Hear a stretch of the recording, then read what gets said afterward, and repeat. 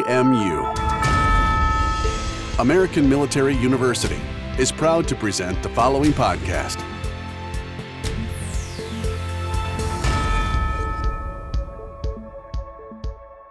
Welcome to the podcast, Inelectable. I'm your host, Dr. Gary Deal. Today we're talking about leveraging military skills in the corporate world. My guest today is Joel Beam. Joel is the COO of a nonprofit called the SEAL Future Foundation. A former Navy SEAL himself, Joel's focus is helping the SEAL community transition from military service to the civilian world.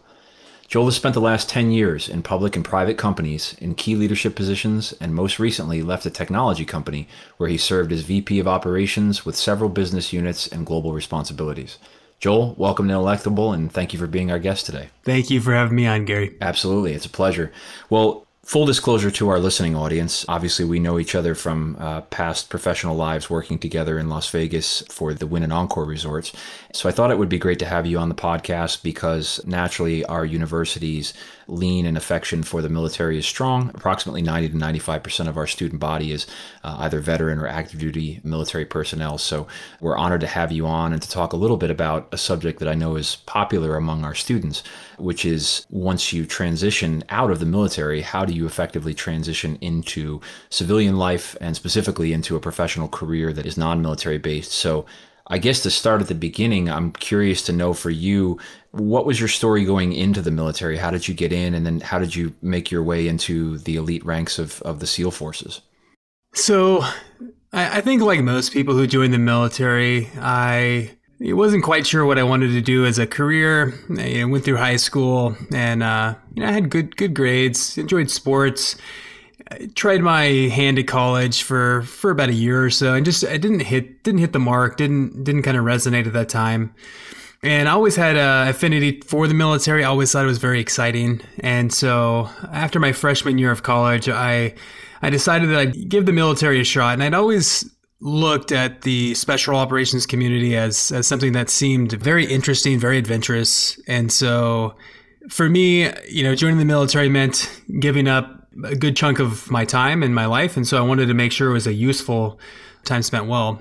And shopped around the special operations community a bit and landed on the SEAL community as one that really resonated with me. I think the water is something that can be very frightening for people, and myself included. And I wanted to kind of jump headfirst into kind of the unknown, kind of the most challenging, I guess, community and job that I could see. And, made the decision at 19 that I'd give the SEAL community a shot, go through training. And so I joined and found myself at BUD/S, which is our training pipeline, and was not disappointed in the level of effort required to go through that training. So a lot of times you go through, you kind of build up an expectation for an event in your head. And then when you go and actually perform that event, you're a little bit let down because maybe it was more than you thought it would be. That was not the case with going through BUD/S. I had built up in my head what I thought would be a extreme challenge and an extreme adventure. And I was not disappointed by that thought as I entered the training pipeline and got exposure to just how far you can push yourself if you just refuse to give in to the desire to quit. And so that kind of started my journey. I think similar to a lot of people, a little bit lost in where I wanted to go, saw the military as an opportunity to fill maybe some of that lack of direction with some purpose, and found myself in the SEAL community, which I absolutely loved every second of it. Certainly, paid the man substantially for the time served there, but I really enjoyed my time. Excellent. First, I should say thank you for your service. And, we appreciate your commitment and your contribution to our nation's security and our military. I'm curious, and speaking as someone without a military background, I've seen movies and documentaries on the BUD/S training program. And so that was something I definitely wanted to ask you a little bit about, is people have a perspective of how difficult it is. And I remember reading something to the effect of, how many people go in versus how many people are approved coming out as, vetted Navy SEALs. Is it every bit as difficult as it seems on the outside? So I don't think movies or books can ever do justice to the amount of stress and the amount of physical pain and exhaustion that takes place in SEAL training. I think you get to see a glimpse of, from an outsider's perspective of what that looks like. But failing to be there in person, you don't get to have the sand in your eyes nonstop for the entire session of training for the 6 to 8 months, however long you're there for. You don't get to carry that boat over your head and feel your arms kind of be exhausted or whatever that looks like. So I think it does a good job of showing the activities that you kind of go through, but unless you're there in person experiencing the full benefit of what the program kind of entails, I think it does a little bit of a disservice in that people see the activities and they say, well, I could probably do that. But doing that for hours and consecutive days really takes a mental and psychological toll on people's ability to grind through and have the grit to push through hour after hour and day after day. So I do think it gives a good perspective of the activities, but I don't think it represents the level of effort or the level of commitment that's required to actually endure or get through some of those blocks of training. Sure. It's hard to imagine how difficult it must be. Just watching it looks painful. So I have tremendous respect for anybody who makes it through that.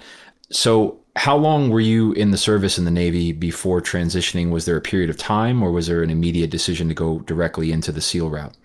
So I went directly into SEAL training. At that time, they had a program where you could try out specifically for BUD/S training. That did require that I obviously went through boot camp, and I went through kind of the initial school set. So I was a corpsman by training, and I went to Great Lakes for that. And I probably spent a year going through that training and waiting to class up for BUD/S.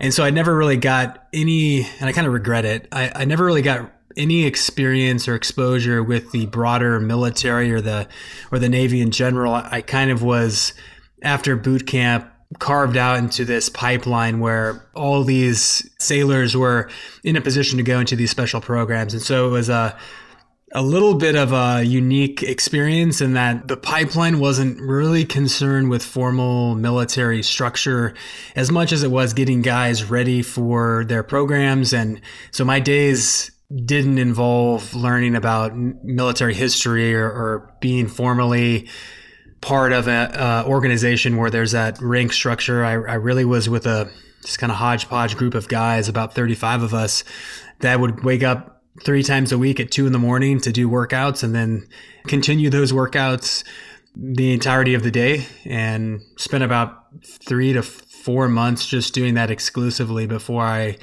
what's called classed up with a BUD/S class. So I went directly in. That path was a little bit, lengthy as you kind of go through the process and wait for a class, but I went specifically in to be a Navy SEAL. Absolutely. Well, I can imagine it's something you have to take a lot of time to prepare for, just to be mentally and physically equipped to get through the training and hopefully, obviously, successful. What was, and I realize we're here to talk about the transition into civilian life, but it's fascinating to me because I think that our elite special operations military personnel, specifically the SEALs, are venerated as probably the closest thing we have to real life superheroes, in terms of their training and abilities. And so is there anything you can tell us about the work that you did? I recognize that some of it may be classified or that you may be unable to talk about it in terms of missions, but what's it like once you get through that and you're a Navy SEAL and now you're, on the payroll doing this work? What's a day in the world of a Navy SEAL like? So it's not like the movies maybe portray it or some movies. I think the most rewarding part of being in the community is the guys that are part of it. And so a day in the life could mean a number of different things. We spend a tremendous amount of time training, and that's across the US or even abroad. So we're always out, always working. The days are usually pretty long. I'd say during blocks of training, 18-hour days are not unrealistic or not uncommon.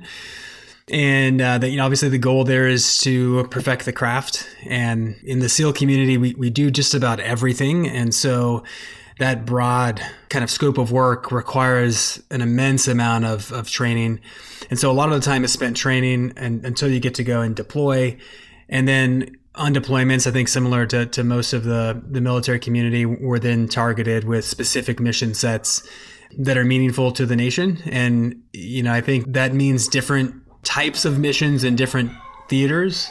And so without giving specifics, a day in the life as an operator overseas when you're actually doing the work that people see in the movies is waking up, probably around 4:00 in the afternoon, looking for the next kind of intel or mission set that has been identified, and then preparing for that mission, and then doing those raids or whatever that looks like in the middle of the night while everybody else is sleeping.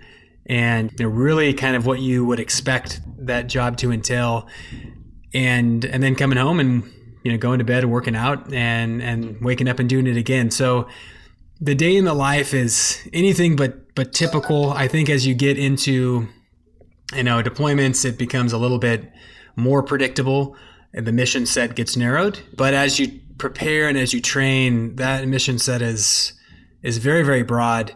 And so the days are fairly unique, and the training is always changing as tactics change. So it's a very rewarding experience because you rarely do the same thing twice.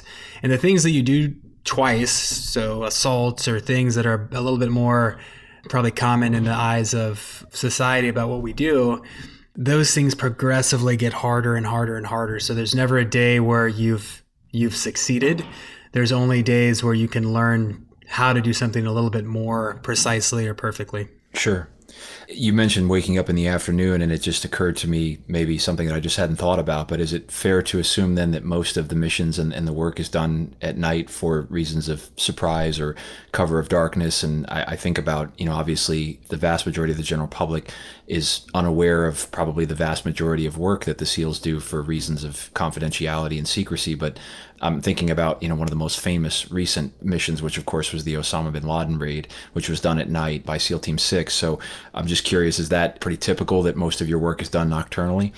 Yeah, it is. I mean, I think things change and the mission set changes as well. So geography or the territory that you're operating in kind of dictates what makes the most sense. Oftentimes there are national level agreements on when, things can happen. But from my experience when I was in the teams, we did almost everything exclusively at night. And, the reasons there are pretty straightforward. It's a lot easier to have freedom of movement if everyone's asleep. And so we did everything, primarily at night. I think as we've broadened our geographies, things have changed and the mission set has changed a bit. But, typically we want to take every advantage that we can going into an operation, and that usually includes working at night if at all possible.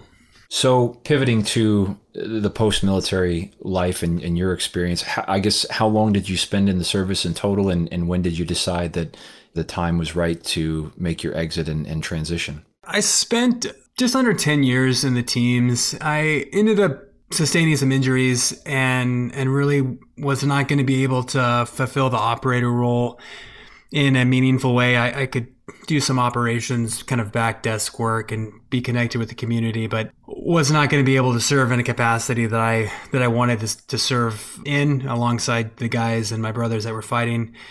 And so at that time, I decided it was probably a better use of my time, although painful, to do so, to separate out of the community and focus more on the less abusive physically world of the civilian side. So, definitely did not leave with anything but an absolutely phenomenal time in the teams and a lot of heartache in making that decision, but really enjoyed my time while I was in and really proud of the time that I served. Excellent. Is because you mentioned injury, and I'm just curious to know, is that a very common reason that SEALs or personnel at that level will retire and transition to civilian life, or is it more so just a desire to see something new? I'm just curious to know if that's a pretty frequent thing that happens. It is. The training in and of itself, I mean, even going through BUD/S, guys will come out with, lifetime injuries because it's just brutal training. And then from there, you add on additional, just incredibly demanding training where the probability of getting injured, whether that's substantially or just repeated small injuries, it's almost a certainty. And so about the 10-year mark, you start seeing a high proportion of guys who've got to make some decisions because they're physically finding that their bodies are giving up maybe not their will or maybe not their spirit, but their bodies are just, they've taken abuse. And then layering in, guys have been on multiple deployments, a lot of blast injuries. It's a decision that people have to kind of make personally. Sometimes it gets made for them through the kind of med board and retirement process. But I'd say at 10 years, everyone takes kind of a hard look, as I think most military members do, and say, is it worth the investment for the next 10 years? And if guys are getting out from the SEAL community at 10 years, there's, I'd say 25% that do so because they've enjoyed their time in the community and they want to explore other opportunities. And I would say probably the rest have some other kind of motivator, whether that's family that's becoming a priority for them, and having a family in SEAL teams is absolutely incredibly difficult. I know a few that have been successful in doing that, but it is just a few. And then a lot of those individuals have injuries that are kind of forcing a conversation, because if they forecast out, hey, what does the next 10 years look like if I'm already broken to this degree at 10 and I'm going to get another 5, 7, 10 deployments under my belt, is it worth kind of the cost I'm going to pay from a bodily harm perspective? So, I think it kind of goes one of two ways. There's either the body's making the decision for you, or a handful of individuals, have other thoughts that may lead them to the decision to exit the community. Sure, I could understand that. Must be a tremendous sacrifice and a hard decision to make. So when you eventually decided after 10 years to make your exit, what did your immediate transition to civilian life look like? What was your first job post-military? I can imagine someone who, such as yourself, with a tremendous skill set, but that is perhaps not as well adapted to the ordinary office job 9 to 5 as it is to what you were doing, in the service. And interested to see, how did that pan out for you? How did you make that transition? So the transition was incredibly difficult. There's nothing like the SEAL community in the corporate space. In fact, a lot of ways, what is meaningful in the corporate space is exactly the opposite of what is meaningful in the SEAL community. And so it's a very difficult transition in a lot of ways. I very much struggled with that transition. There's not an easy way to translate the experience that you have in the SEAL teams into something that the corporate side can understand. And so my first job when I got out was actually doing anti-piracy work off of the coast of Somalia. And that was specifically because I was a former Navy SEAL, and we had a relationship with the Department of State through a Navy SEAL-owned company to do this anti-piracy work. And so I kind of fell into probably the situation that a lot of veterans fall into, which is I don't know how to make the transition. And so this is kind of familiar to me. Let me pay the bills and let me do this work. And so I fell into that same opportunity, and it was great. I had a great time, got to, work with some of my former friends in a totally different world, but still very much isolated from the broader corporate experience.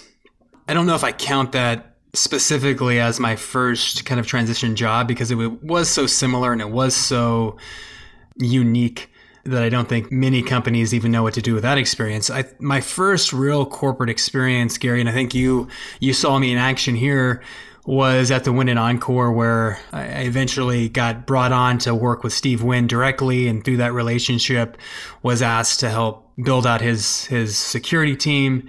And that was really the first time I really got to experience the corporate world and everything that comes along with it. And I think you and I had various conversations along that path of how things worked and why they worked, and trying to understand how to improve things and how to translate our experience into things that could create meaningful impact and meaningful change within that organization. But I can tell you from my point of view, what was always just astonishing to me was, in the SEAL community, you have this united focus towards accomplishing a goal, and everybody is held accountable to their ability to achieve that goal. Are they going to support it, or they're either going to, or they're not going to support it? They're going to add value, or they're not. And people are very much motivated by their own reputations to be an amazing contributor to the team mission. And when I got into the corporate space and kind of looked around, and I saw the absence of this sense of purpose and this sense of mission and this lack of motivation to be amazing at the job at hand, it was, I think, the first wake-up call to me that I had some relevance in my experience in the SEAL teams that the corporate space needed, because what the corporate space lacked was the clarity of focus and what good looked like, what mission we were trying to accomplish, and then the why, the motivation for why get up and push harder today than you did yesterday. What's keeping you from being amazing, and why settle for mediocre? And I looked at my SEAL experience and I said, well, this is the world that I came from, was only guys who woke up every day with the intention of being better than they were the previous day, and with the intention of pushing their peers harder than they did the previous day to make the team better. And it was such an eye-opening experience, very shocking to me, but really kind of the start of my journey of trying to translate what in my military experience had relevance in the corporate space, and how do I unpack that experience and speak to it in a way that the corporate audience can understand. Because I think part of the challenge that veterans face is that we have this unique experience in the military, and yeah, there's pros and cons to that experience, and not everything in that is amazing. But what is very unique when compared to the corporate side is that there is this overwhelmingly clear sense of purpose and sense of mission, and an individual's role within that makes the machine run well.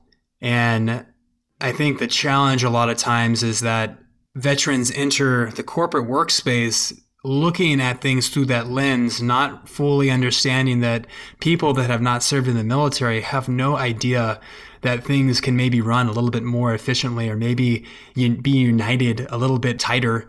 And so there's that translation gap that I think I struggled with, certainly, but I think other veterans struggle with as well, which is, how do I help these organizations see what they don't know because they just never experienced it? So another long-winded answer, but that was my first step into the corporate space, was the Win and Encore, and really an eye-opening experience, and the start of my kind of own personal journey of unpacking what was relevant in my military experience and how I apply that in the corporate space. Absolutely. I think you touched on a lot of great points that I want to parse a little bit further. And I think that's part of what made us more than just coworkers, but friends, that we share some of that sentiment, even though I didn't have the privilege of military experience. We've been speaking with former Navy SEAL Joel Beam about his experience in the military and transition out of the military into civilian life. We'll be right back after a short break. Today's corporate world requires talented professionals who quickly rise to meet business needs on a global scale. At American Military University, we'll teach you how to meet the needs of domestic or international businesses. Take the next step. Apply online at amuonline.com.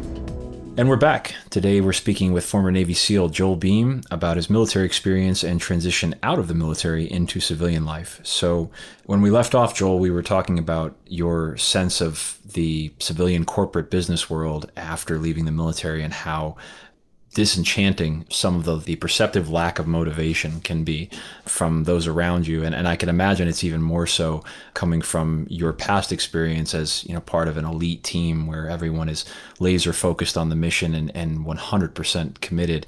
Again, I don't share that particular background, but I certainly can relate. And again, I think this is part of what made us friends while we worked together at the Win and Encore in Las Vegas, is we both share that attitude of maximizing our productivity and our contribution. And I recently wrote a set of articles on moving with a sense of urgency and trying to, again, optimize the impact that we have on our lives and our goals every day, and how frustrating it can be when those around you, upon whom you rely, at least to some extent, don't share that same sense of urgency.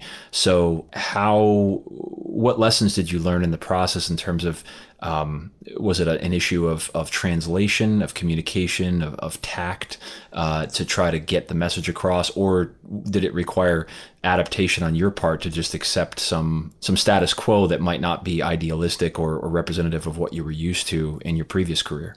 Well, that's a great question. So I think my response is that it's a little bit of everything. I refuse to accept the status quo in anything, because to me that's giving up. I'd say for me, the most important thing for me to understand as I've transitioned and as I've found success in the corporate side is adaptation.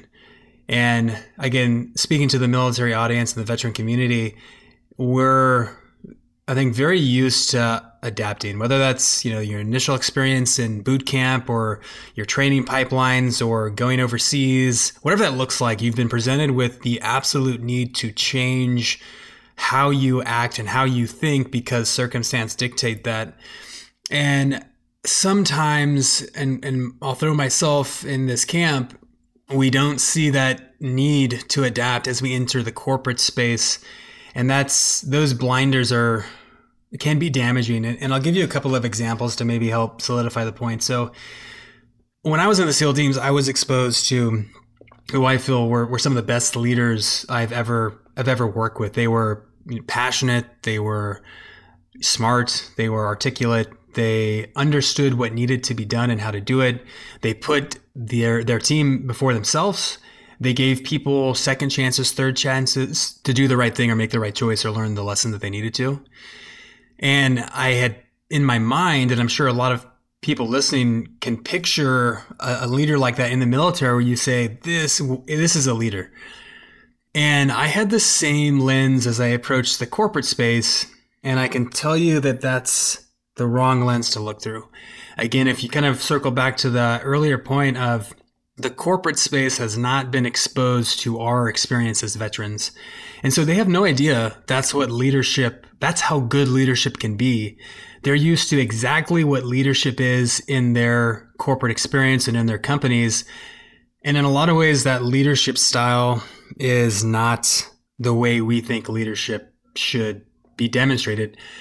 And so the adaptation comes into play when you say, I know what I want to be as a leader, but if you just apply that methodology or that framework into the corporate setting, you may not be successful. And you may not be successful not because you're a bad leader. I think you're going to be a phenomenal leader. Your team's going to follow you, but your organization may not see that as leadership. And I think for those veterans who have transitioned and are in the corporate space, you've probably been exposed to leaders who you're looking at and you're saying, how in the world are you leading whatever this looks like? Or how did you get promoted? Or how are you being rewarded? Because the way that you handle business and your team and how you show up to work is not the way I view leadership. And I think if you can see that distinction, then you're ready for the next part of this equation, which is, so how do you show up to work understanding that your lens that you're seeing leadership through is different? How do you pull in those key characteristics that you find a ton of value in, but also how do you see and how do you recognize what the organization rewards in their leaders? Because all you have to do is look around and say, person X, Y, and Z is getting promoted, or they have been promoted, or they're in senior roles, and how they behave is not how I behave, but what is it that the organization is valuing in them, that they're getting this promotion, getting this recognition? And that's where, again, using just leadership as an example, that's where as you show up to work, you have to be able to see, I've got to translate what I think leadership needs to be in light of what organizations want it to look like, and not just copy and paste. Hey, I know what a good leader is. I've been led by them. I'm just going to, I'm going to blaze a new trail here and I'm going to be the best leader that this company has ever seen. And they don't know what it looks like yet. If you find yourself in that boat, then I'd say be careful, because you're alone in that journey. And anytime you're alone in an organization, you have more risk than others. And I'm not saying that you shouldn't take that on. And I have certainly taken that on, and I've been the lone wolf, and I've pushed, and I've paid the price substantially for that exposure of going against the grain and trying to replicate what I knew to be true in the SEAL teams in the corporate space versus taking what I knew to be true, being patient and understanding what is true in the corporate side, and then informing a strategy for how I would lead in light of both of those things, where it wasn't an all for nothing. I don't have to be sold out and do everything exactly how the SEAL teams worked or how they operated. And I didn't have to do everything that the corporate side did or how they operated or what they valued. It was that strategic evaluation of what elements from the SEAL community, from SEAL leaders that I valued and respected, could I pull in and plug into a corporate setting that would allow me to be successful in the corporate setting. And I think the most clear example that I can give is as a new leader in the corporate space, I like to look out for my team, and I would probably do so at the detriment of my own reputation, because that's what a good leader did, in my opinion. They stood up for the failures of their team. If that team member was trying, was giving effort, had a mistake or made a mistake, but maybe needed another chance to learn and grow from it. And I applied that same methodology in the corporate space. And the reality is that that's not how leaders work there. They'd see a mistake, they'd look at the politics, they'd look at what their boss wanted, and they make a decision based on their career, not about how they wanted to be seen as a leader. And for me, the realization was you've got to be able, and I've got to be able to blend both. I've got to be able to see my decisions in light of the career and the reputation I'm building at the corporate level, as well as the tension of the leader that I want to be, because I know some key leadership traits to be true to me. And so that adaptation of, you've got this experience in the military that is unique to you, and you're going to jump into a corporate setting that has no idea what good looks like in that regard. And leadership, I think, is key, where the military has the corporate side maybe outpaced. But that copy and paste effort is dangerous, because you're trying to show somebody something that they've never experienced. And so everything that you're doing is new, and new things in the corporate setting can be scary, or it can go kind of against the grain. And again, I think my point in all of this is saying, as you transition from the military, as you're entering the workforce as a veteran, you've got to consider that your new peer group has no idea of your experience, or what good looks like, or what is valued there, or what is better than the corporate space. They have no clue what that is or what it looks like. And so to try and copy and paste things that work for you or things you valued in the corporate space blindly, you're probably going to have a rough go as people question, as people introduce the corporate values into your kind of lane, or your how you show up to work. And so I think the biggest kind of piece of advice that I can offer, at least with leadership anyway, is that you've got to be open to adapting your entire experience to your new environment, much like you would change how you show up to work, or how you approach your day-to-day. If you're deployed overseas somewhere, you're in a different land, different culture, different set of risks. It's the same thing in the corporate space. So I would be open and aware as you enter that new job, or your first time job, that you're in a new deployment, and that space is ambiguous. It's certainly far different than what you're used to. And so your spider sense should be on alert. What is different? What is similar? What do I need to translate so that I can work in this new environment that's completely foreign to me as effectively as possible? So again, I think adaptation is the key to success in a lot of ways. Perfect. So one of the things you mentioned in your response was leadership. And I'm curious to ask about this, because we teach this as part of the business school curriculum, the different types of leadership, the different sources of leadership power. And one of those sources is academically known as legitimate power, or power by virtue of one's authority or title. And of course, this is something that the military is famous for embracing, and the idea that a major is a major, colonel's a colonel, and whether or not you like that person is sort of tangential to the point. You will, afford them the respect of the rank that they've earned, notwithstanding their character attributes, or whether they've, so to speak, earned it from you from a relationship standpoint. That's contrasted with, of course, the corporate business world, where we still have lines of authority. And in the security team at the Win and Encore, I reported directly to you as an assistant director of security, and in fairness, I would have followed you regardless of whether or not that power structure was there, because I respected you as someone who, as you noted, was selfless, and you cared about your team and embodied the values that I would have embodied myself as a leader in the same position. But in the corporate world, we have the situation where there aren't such steep consequences for insubordination. I mean, there could be. You could lose your job, and there could be discipline. But I would argue that the military has a much more strict sort of attitude toward that kind of hierarchy.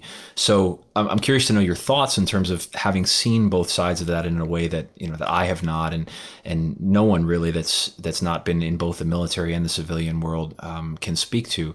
Is there value in that sort of structure, the way the military does it? That, in other words, would corporate America be better off if we adopted more of a strict, I'm in charge here and you'll respect me regardless of whether or not you like me? Or is it better that we have this environment where you kind of have to earn your merits, and your power is derived more from the relationships you build with your subordinates than from the rank that you have acquired in your position? Yeah, that's another very good question. So I think the military has got a rank structure, but similar to any other leader, people will follow you because you have a title, or people will follow you because they want to follow you. And the same thing is true in the military. And, I think as I look at the most effective leaders that I knew in the military, had nothing to do with rank. They were people that you would willingly follow for the right reasons of, intelligence, of decision-making, of prioritization, of kind of selfless leadership, of decentralized authority, all of those key characteristics. A good leader is a good leader regardless of the title that's kind of bestowed upon them. And the same thing is true in the corporate space. There's the same structure in terms of titles in the corporate space, albeit less consequential to your point if you fail to maybe adhere to guidance there. But, on the same side of the equation, you can get fired very quickly in the corporate side, and you can't really get fired very quickly on the military side. You really got to work at it. But I think where I'm going with this is, for veterans, as we are looking to plug into the corporate setting of leadership, those same characteristics that you value in leaders in the military will be present in some of the leaders you see in the corporate space. What I think is a detriment to veterans, and something that I picked up along the way, is in the military, you do have this final word factor because of rank, in that if your sergeant says that you're going to do something and you don't want to do it, well, you're going to do it regardless because of that rank. And a lot of times that perception of structure carries over into the corporate space, and it can be to our detriment. And what I mean by that is, it's a much more free environment in the corporate setting to challenge your supervisor. I mean, you can't do that disrespectfully, and you can't do that in a way that demeans their leadership, but you also don't just have to follow what's being said because someone's got a title that's above yours. And that took me years to figure out. It's something that I think even now I struggle with. I'm still learning the lessons on, which is, these are your peers in the corporate setting. They do have a title that puts them in charge potentially, but at the end of the day, on the corporate side, you're much more free to question the logic behind a direction if it doesn't make sense. And you're much more free to open up a dialogue around differing paths to resolution if you see that the one being presented for you is not maybe the most logical, efficient, or effective. And so I think we carry with us with some baggage as we enter the corporate space, and that really wasn't a real option for us. I mean, it was there to some degree, but in others it wasn't. But what I've seen myself and other veterans struggle with is they have different opinions of their managers, and they don't speak up and open up this kind of candid conversation at a peer level with their managers because they have not adapted the way they view leadership from the military setting into the corporate setting. And so they just continue to plug away when they could open the door for some very relevant conversations around the path forward or around a decision if they were free in their minds to have that discussion. And I think one of the biggest lessons learned for me anyway is that if presented respectfully, if presented with open ears and an open mind, and also taking into consideration who you're speaking with, some leaders or some people in positions of authority are not effective. And so those are more challenging conversations. But the point I'm trying to make is the informal space in the corporate setting, when compared to the military setting of rank, can be used to our advantage, where we can open up those conversations and we can have those more transparent back and forth disagreements on the path forward. And that's an option that I hope all veterans and all military members thinking about transitioning into the corporate space know that they have. It's not just do what I say because of my rank. It is, let's do what the smartest thing here is. Let's do the most effective and efficient solution. And if it happens to be different than your managers, then you're free to have a conversation there again, as long as it's respectful. To get back to your kind of question more pointedly, again, I don't think the military rank structure affords any luxury over the corporate side. I think both have their own issues when it comes to organizing people. And those issues fundamentally boil down to, is that leader somebody that inspires other people to follow them? Or is that leader somebody who relies on their position to get the work done? And in both camps, we have been exposed to great leaders, and in both camps, we've been exposed to poor leaders. The difference is on the corporate setting, again, you have that free or more free avenue to question, to suggest, to open up a conversation around the path forward. And again, as veterans, that option's available to us, and I'd encourage everyone to exercise it. Perfect. I didn't know this before we had scheduled and coordinated this podcast, but as I mentioned at the onset in the introduction, you have a nonprofit. You are the COO of a nonprofit called the SEAL Future Foundation. Can you tell our listeners a little bit about that and what you do? Because I imagine that's some really rewarding and interesting work. Absolutely. So the SEAL Future Foundation exists to help Navy SEALs make the transition from the military into the corporate sector. And I think the struggles that are faced by SEALs as they transition is the same ones that other veterans face. It's this lack of clarity in terms of what the corporate setting looks like, what the job exposure or the job opportunities are. It at its core exists to help guys continue to find a sense of purpose and passion outside of the community in the corporate space. And we do that through a couple of core pillars. I think one is the career, which we've talked a little bit about here. We have a broad network of veteran-friendly, SEAL-friendly organizations and civilian counterparts that find value in our experience. And so we help plug the gaps there for guys and make those introductions. We do so in health, as many veterans' mental and physical injuries can present real barriers to finding success in the corporate space. And so we offer a number of programs there to make sure guys are getting the treatment that they need. And a lot of times it's this groundbreaking treatment that we're introducing guys to, because the scars of war are not well understood. And so we're very much on the front end and the more innovative side of trying to find ways to treat TBI, PTSD, other kind of lesser researched or lesser known health challenges for guys. So we're there to help kind of catch them and plug them with the right resources. We've got the same from a community or an education standpoint. So we have, much like I think AMU and that system has, programs to help veterans find the right degree path. And we've got partnerships with a couple of universities to get guys plugged in. And then the last one is just the sense of community. And I'm sure and I'm hopeful that the veterans listening have that kind of similar sense of community outside of their military experience, because it is such a unique experience, and the corporate side and the civilian side really struggle to provide the ecosystem of support that we need. And so we provide via our foundation a national community where we've got different chapters, so to speak. We call them FOBs, forward operating bases, in these cities, where we partner with civilian leaders who are, again, sympathetic to the cause, understand the value in our experience, and we plug guys in as they transition into these cities, into these FOBs, where they can make those connections, build a network, and then get plugged into the corporate side. So at its heart, we're here to ensure that the guys coming out of the teams don't struggle to translate their experience, don't struggle in the adaptation of their experience and translating that into the corporate side, but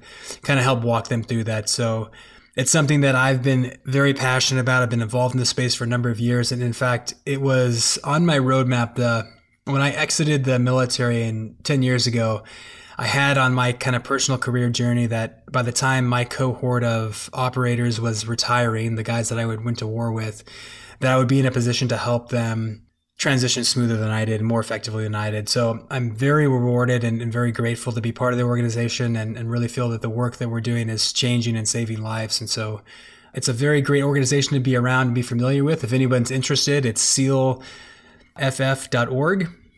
And you can go and kind of look at what we do. We have a number of events that people can participate in all around the nation. And they're always fun events if people like to shoot and like to kind of get out on the range. We do a lot of that stuff as well. So I really appreciate the opportunity to speak on today's program and talk a little bit about the foundation as well.